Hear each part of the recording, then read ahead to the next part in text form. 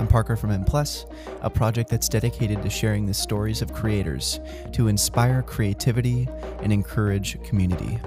And in this episode, a favorite moment from our conversation with painter Joseph Bradley, where he talks all about the economics of being an artist and what it means to live within your calling. You really have to think about what you're providing, and the moment you put money on it, it becomes a sort of marketable commodity that you've got to understand who is going to be buying it. You've got to understand why they want it. You've got to understand what they'd be willing to pay for that. And when you start asking those questions, you're going to be much more successful in that realm. I think the other thing is just realizing you have to engage the economic part of what it means to be an artist. There's a photo of Ansel Adams, the famous photographer, and he's taking a picture of a grade school class. And he was doing that to make a living, but he was taking these beautiful photos at the same time. And it's not selling out.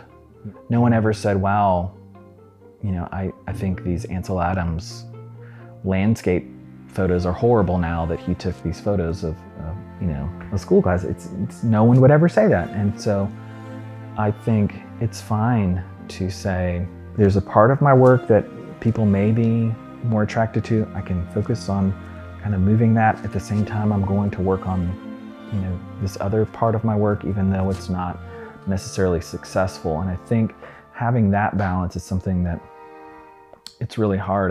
I think the other thing that changed my perspective was this idea that you're going to be most secure having a backup job.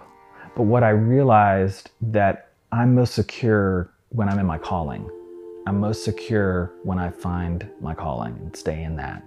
And so once I went there, I've been doing art full time for 13 years now. As a mid-career artist, I have come to understand that my work falls in a very narrow brand. When you see Joseph Bradley's work, you know exactly what to expect. If I make a painting now, I have to do a work that is sort of in line with where I'm going. It's parallel to what I'm already making.